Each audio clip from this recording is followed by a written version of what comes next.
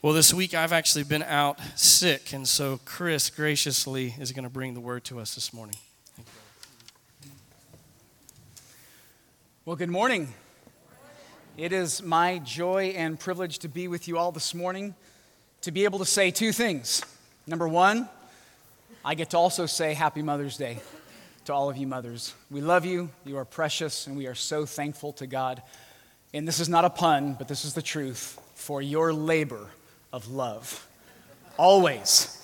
Not just once, twice, or however many times, but throughout and to the end of your days. Happy Mother's Day. And number two, it is my joy and privilege to say, please open your Bibles to the book of Proverbs, chapter 6. Proverbs, chapter 6. Please don't answer out loud, only in your mind. What are the top 3 things you hate? Don't tell your neighbor. Keep it in your mind. It can be small, it can be big. What are the top 3 things you tend to hate?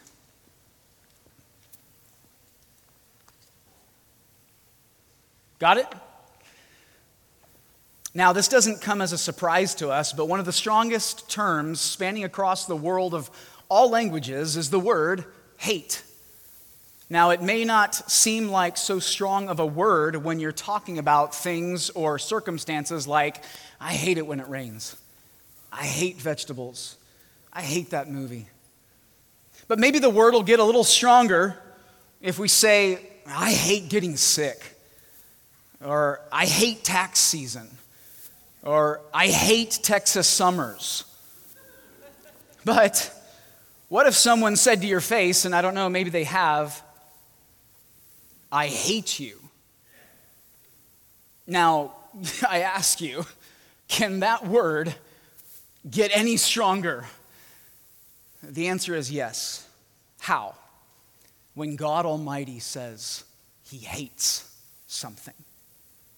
So, we're going to have just a brief flyby overview of a little study of the hatred of God. This is a theology of divine hatred as explained by Solomon. Our text this morning reads in Proverbs chapter 6, verses 16 and 19. There are 6 things which the Lord hates, yes, 7 which are an abomination to Him.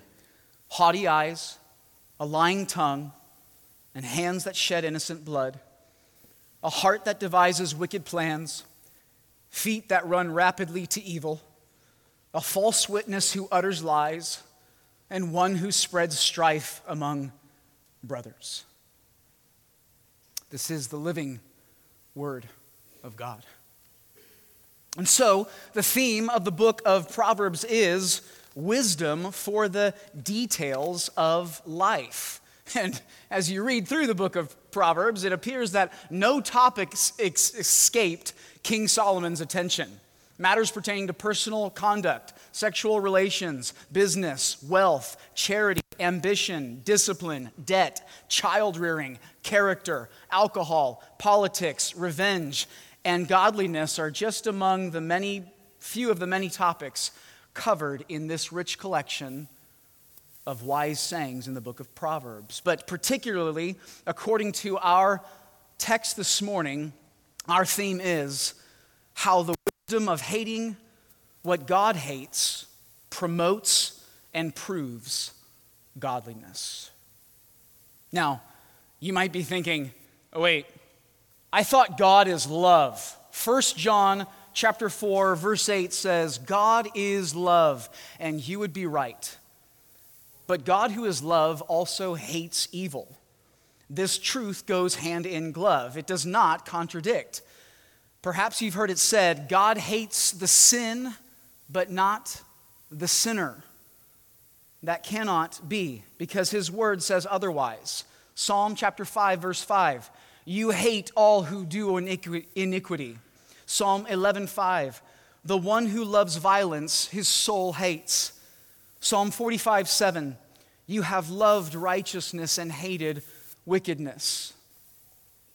You cannot separate sin from the sinner.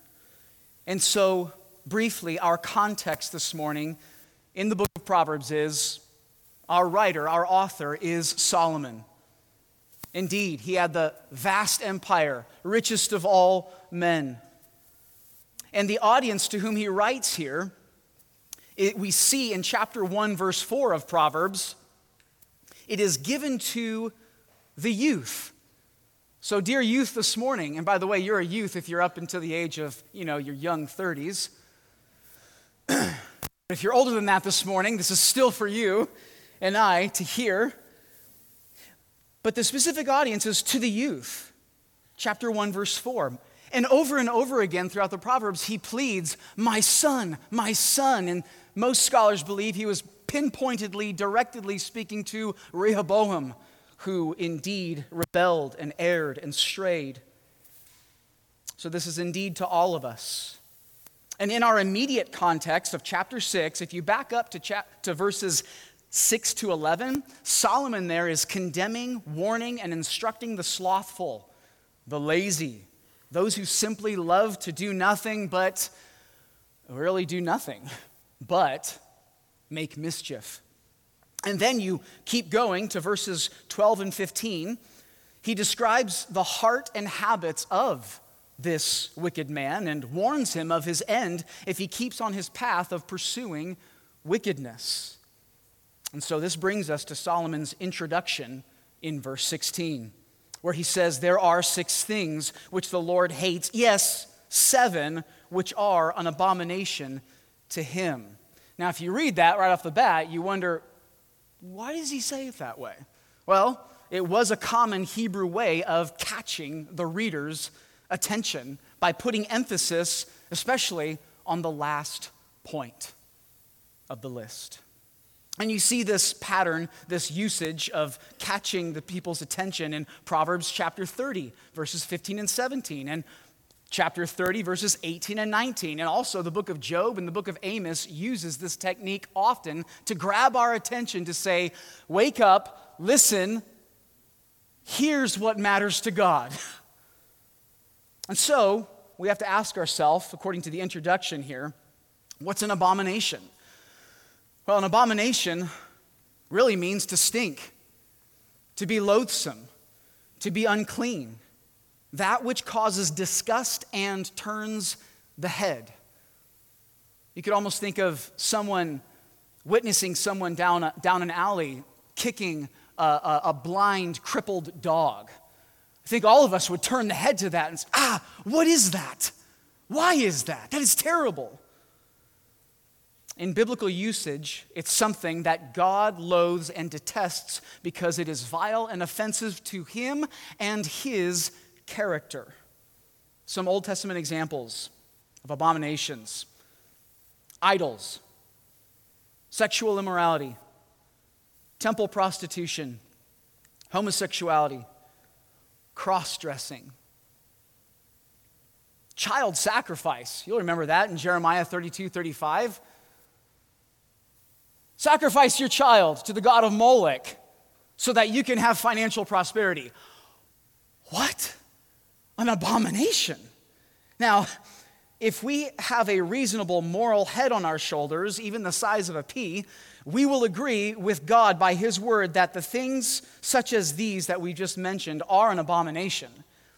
But now God, the Holy Spirit, will scan us from head to toe, revealing to us things we might not so quickly title abominations. So this brings us to abomination number 1. Haughty eyes. This is the sin of attitude. Now, as much as our physical eyes do speak and reveal much about us, right? Your eyes are the windows to the soul, yes. This description, though, has more to do with our heart's attitude, namely pride. Proverbs 18:12.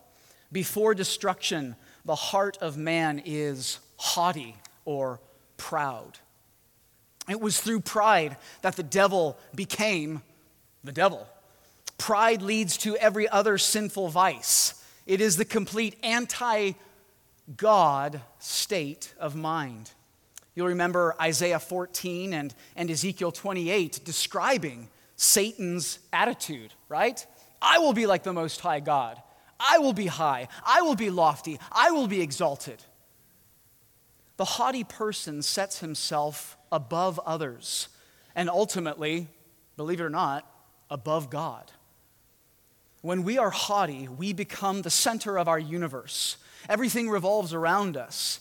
There is little, if any, concern for what others think and no consideration, really, for the will of God. And listen, here's the scary thing about our pride. When we are at the center of our world, then nothing that we want and nothing that we do is unlawful to us. It is that blinding. Some examples might be bragging about yourself,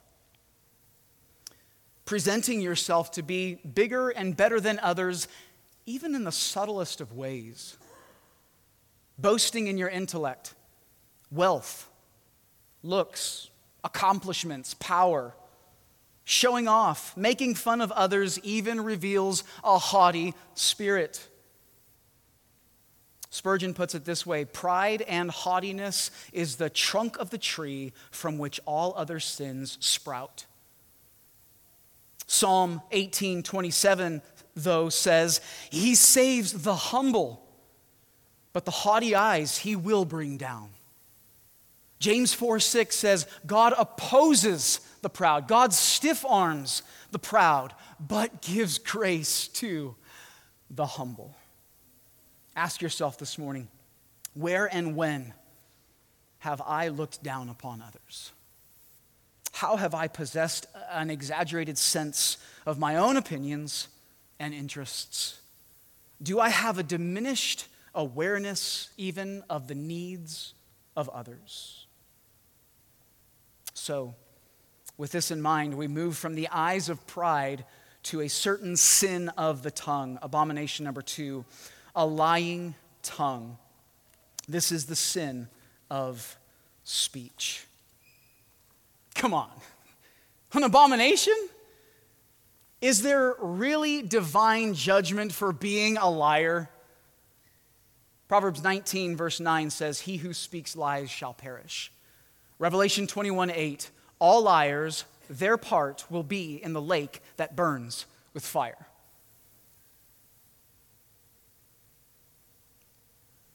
But it doesn't hurt anybody. It's the smallest of things. Proverbs 26:28 says, "A lying tongue hates those it crushes." Whether you realize it or not, it is crushing. Well, come on, what about little white lies? Stop. There is nothing little about it. There's nothing white about it. And did you catch the third word? It's a lie. What about exaggerations? Just a little embellishment. Well, think of what a lying tongue does. It deceives others. It seeks to protect self and is an attempt to make yourself look better in some way, even if it is small. If you don't think a lying tongue is an abomination to the Lord, who is the way, the truth, and the life, just survey the lives of Ananias and Sapphira.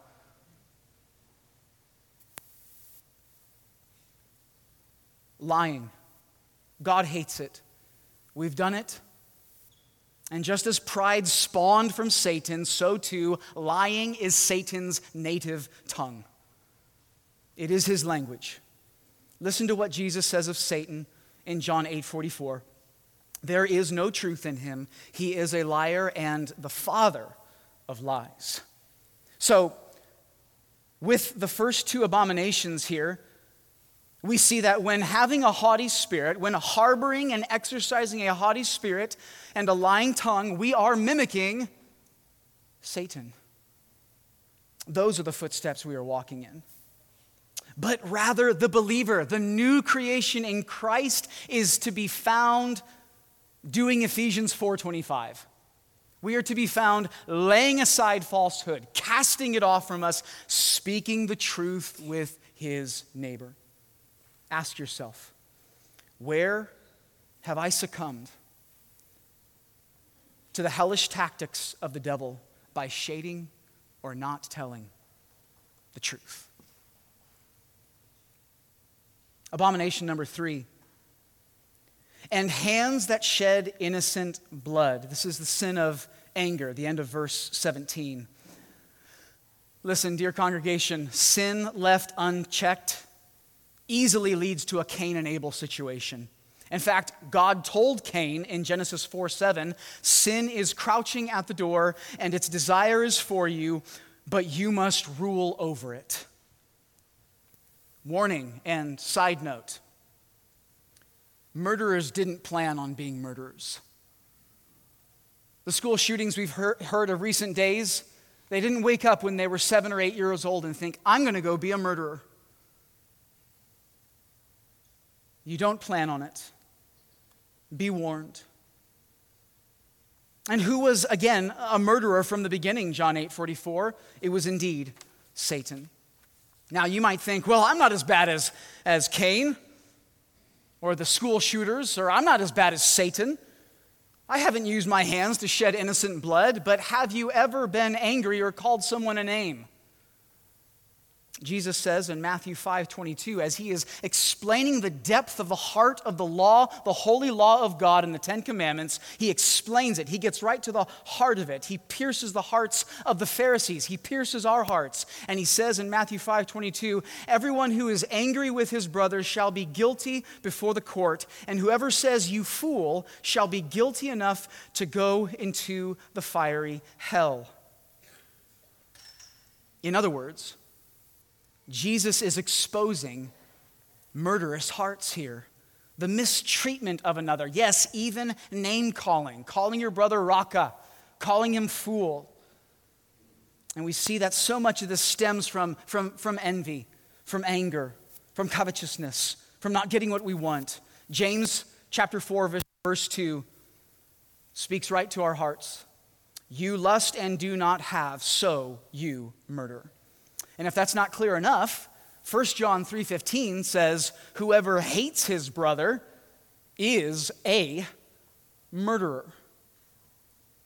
The author of all life hates hands that shed innocent blood, and so should we. Yes, we should be saddened. Yes, we should hate the idea of abortion. Yes, all of these things. But ask yourself this morning, where have I belittled? Where have I insulted? Where have I hated or killed my neighbor with my thoughts, my words, or even my gestures driving down the road? Where am I battling the desire for revenge even?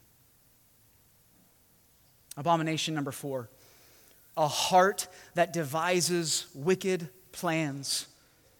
The sin of imagination, verse 18. You know, some of us with blood pressure that is high or elevated cholesterol counts are watching our hearts closely, aren't we?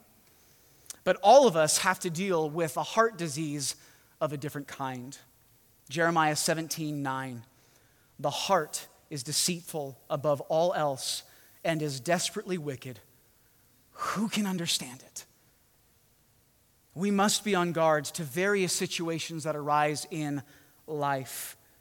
Yes, even if you are a new creation in Christ, we have to be aware of someone surprising us with a question we would rather not answer, so we try to evade the truth. Another car collides with our car and we become angry. And our imaginations roll for what we're going to do in that moment. A fellow worker at our place of employment gives us a hard time and we respond with sarcastic remarks. Think of the subtle venues that you have and avenues that you have to take revenge on someone that has done something wrong to you. The heart is desperately wicked. Jesus says in Matthew 5:7 verse 21, for from within, out of the heart of men proceed the evil thoughts. Sexual immoralities, thefts, murderers, adulteries, coveting, wickedness, deceit, sensuality, envy, slander, pride, and foolishness. Perhaps you don't think, I don't have wicked plans. I don't have wicked imaginations. Like this is for the sinner. This isn't for me. This is for the wicked. This isn't for me. Well, in your walk with the Lord, we have to understand this, that if you're not putting on the armor, if you're not doing what God tells us to do in His Word by His grace, you are passively planning to fail and fall. You are passively planning to fail and fall into devising wicked plans. Perhaps sometimes you think otherwise. How did I plan that? How did I think that? One example being King David, 2 Samuel 11. Think of David's easygoing, wandering eye on that breezy spring afternoon, which led to a look, which led to lust, which led to adultery, which led to lying, and his lying led to murder. Man after God's own heart. King of Israel. We are susceptible to devising wicked plans, listen, when we give no thought to God in our daily plans of our heart. You are susceptible. The Bible explicitly tells us on the complete opposite. Trust in the Lord with all your heart and do not lean on your own understanding. In all your ways acknowledge him and he will make your paths straight. Proverbs 3, 5, and 6. If you fail to acknowledge God in the doing and planning of your heart, then the door is wide open for planning to do what is wicked in an instant. Be on guard. Proverbs 4:23 says, watch over your heart with all diligence, for from it flows the springs, the issues of life. Ask yourself, have I purposefully harmed another in thought, word, or deed? Is my heart, as Romans 1:21 says, is my heart darkened by vain, futile, wicked imaginations? Abomination number 5. Feet that run rapidly to evil. This is the sin of action. So, if you're devising wicked plans in your hearts, you will inevitably have feet that run hard and fast to sin, right? Even if you are just lazy and not putting the armor on, you will have feet that end up running to evil. What about a joke that sparks hurt or embarrassment? What about just letting your tongue run wild? Proverbs 10:19 says, where words are many, transgression is not lacking.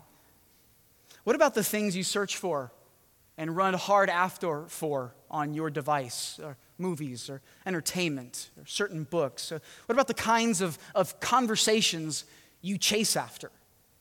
Question. Don't you hate seeing others run rapidly to sin? Doesn't it hurt? You hate to see that. And that's good that we hate to see that. But we must hate seeing it in ourselves. It is nothing to hate them in others. We must learn to recognize inward sins before they are birthed into action. Inward sin left unaddressed, there in your heart, steeping and simmering, will always spill over into our actions. Do not be fooled. Do not be deceived.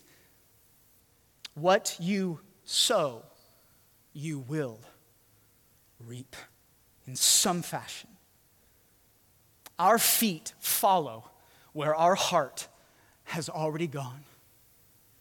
No wonder Solomon says in Proverbs 4:14 and verses 26 to 27, do not enter the path of the wicked and do not proceed in the way of evil men. Watch the path of your feet, and all your ways will be established. Do not turn to the right, nor to the left. Turn your foot from evil. Ask yourself, where have I been led astray by rash, unexamined, and untested desires which have led me into sin, to so rapidly run to evil, whether it's in public or whether it's in private? Abomination number 6, and I promise there is hope. I know this is heavy, but there is hope. Abomination number 6, a false witness who breathes out lies. This is again the sin of the tongue. This is indeed the 8th commandment of Exodus 20:19. And much like the second abomination, a lying tongue, this one refers to those who are so accustomed to lying that they'll give a false testimony in court before the jury and before the judge, even with your hand on the Bible, if they still do that today, swearing to tell the truth, the whole truth, and nothing but the truth, so help me God. As easy and effortless as breathing, they let out lies and give a false witness. Proverbs 19:5 says, a false witness will not go unpunished, and he who breathes out lies will not escape. Have you in the slightest, ever affirmed something as true, knowing full well that it isn't true? A lying tongue might hurriedly fabricate an untruth, but a false witness carefully and deliberately plans the lies he plans to tell. Proverbs 21, verse 28, a false witness will perish, but a man who speaks the truth will speak forever. Ask yourself, am I so used to breathing out lies? Do I talk about others in a way that makes me look better than I am so as to be a false witness? And then we come to abomination number 7. And this is really where the chief abomination appears. This is the further grabbing of our attention because remember, as he said, there are 6 things the Lord hates. Yes, 7. And here is the 7th. And one who spreads strife among brothers. I mean, some of us might think, that's got to be last on the list. What's the big deal? This is the sin of influence. And Proverbs 15:18 says, a hot-tempered man stirs up strife, but the slow to anger calms a dispute. And Proverbs 16:28, a perverse man spreads strife, a whisperer separates close friends. As a child, one of my hobbies was just this. I was a professional strife spreader. This is what I did from as young as I can possibly think. It was fun. I enjoyed it, and I thought nothing of it in the light of God's word, which I was memorizing like crazy at Awana. It was my hobby. I loved it. I was good at it, and it indeed influenced the other kids around me in my neighborhood, in my church. But the Lord, who is the Prince of Peace, he hates troublemaking. Those who enjoy dividing others. Yes, again, in the subtlest of ways. Those who make it a sport to stir and spread conflict in a family, a group of friends, at work, or in the body of Christ. God forbid. Proverbs 20, verse 3 says, keeping away from strife is an honor for a man, but any fool quarrels. Ask yourself, where have I neglected to cultivate peaceful relationships with others? Where have I meddled in other people's business?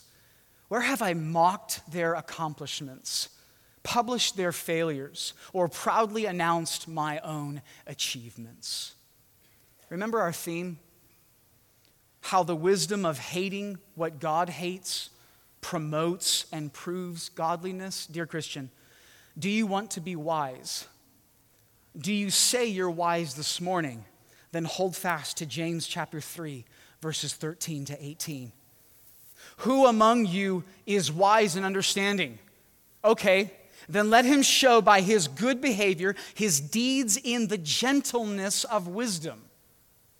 But if you have bitter jealousy and selfish ambition in your heart, do not be arrogant and so lie against the truth. This wisdom is not that which comes down from above, but is earthly, natural, demonic.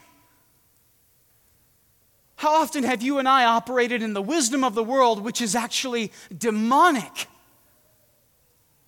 Verse 16, for where jealousy and selfish ambition exist, there is disorder in every evil thing. But the wisdom from above is first pure, then peaceable, gentle, reasonable, full of mercy and good fruits, unwavering, and without hypocrisy. Remember Romans 12:9? Let love be without hypocrisy.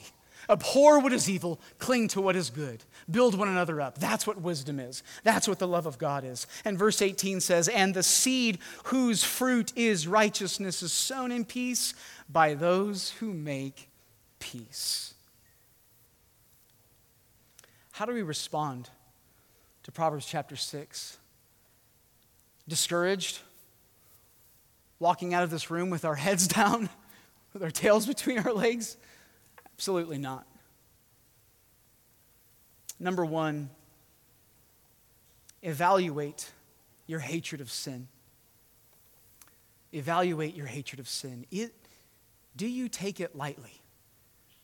Do you respond lightly to the sin that is within and the sin within which indeed creeps up and spills over? Listen, we haven't even talked about the sins of selfishness, rudeness, greed, discontentment, irritability, impatience, grumbling, judgmentalism, worldliness. We haven't even talked about those things. So besides your hatred of the list of abominations in Proverbs chapter 6 that we've seen this morning, how casual is your distaste even just for the sins I just mentioned?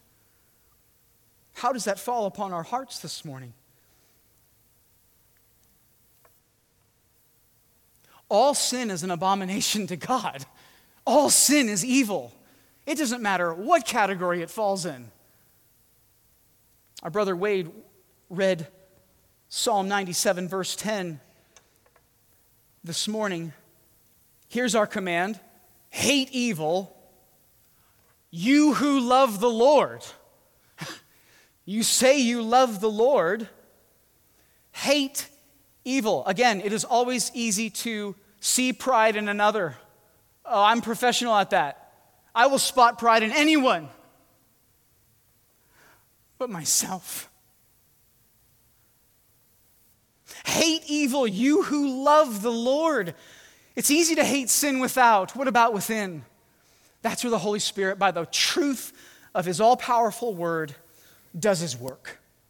Proverbs 8:13, we say we fear the Lord this morning. Okay, Proverbs 8:13, the fear of the Lord is to hate evil. Pride and arrogance and the evil way and the perverted mouth, I hate, he says. No kidding, because he is holy. He is majestic. He is righteous, which we're going to sing in a moment. Evaluate your hatred of sin. The higher your view of God, dear child of God this morning, the more loathsome sin will be. The lighter your view of sin, the lower your view of God will be. The deeper your understanding of the gospel, the more joyful you will be.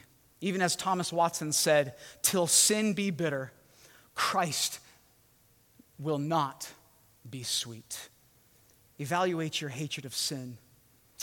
Why this joy? How does this joy come out of having a deeper understanding of the gospel, which you never move beyond, by the way? You only are supposed to grow in it, dear Christian.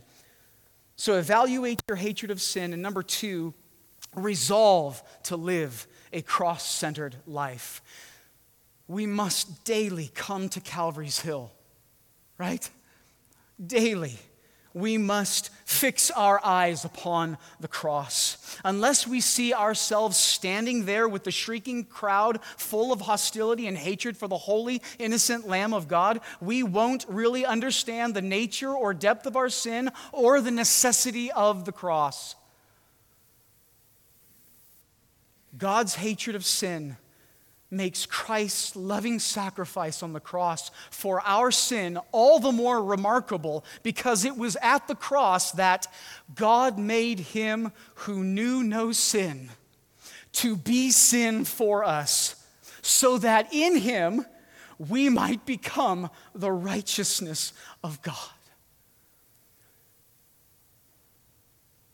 How stunning is this, that Jesus took our abominations, the very guilt of Proverbs 6 and beyond, upon himself, and gave us the gift of his righteousness in return so that we can stand justified in his presence.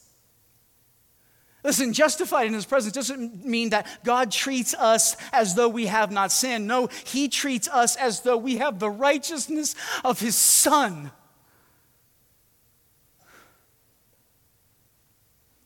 And we stand clothed, robed in his righteousness because of what he's done. We're going to sing this in a moment. Only Son of God, sent from heaven, hope and mercy at the cross. So I ask you this morning, as we close, have you repented and put your faith in Christ? Have you cried out, God, be merciful to me, the sinner? If so, then according to his sovereign grace, you go home today justified. Justified, declared righteous, washed, redeemed, forgiven because of his amazing grace. Evaluate your sin, your hatred of sin. Resolve to live a cross-centered life because, as 1 Corinthians 1:18 says, the word of the cross is foolishness to those who are perishing, but to us who are being saved, it is the power of God. Please pray with me. Lord, we worship you as the sovereign, gracious, sin-hating God that you are. And because, Lord, you bore our sin in your body on that tree, why did you do that? You did that, Lord, so that we might die to sin and live unto righteousness, because it was by your wounds that we are healed.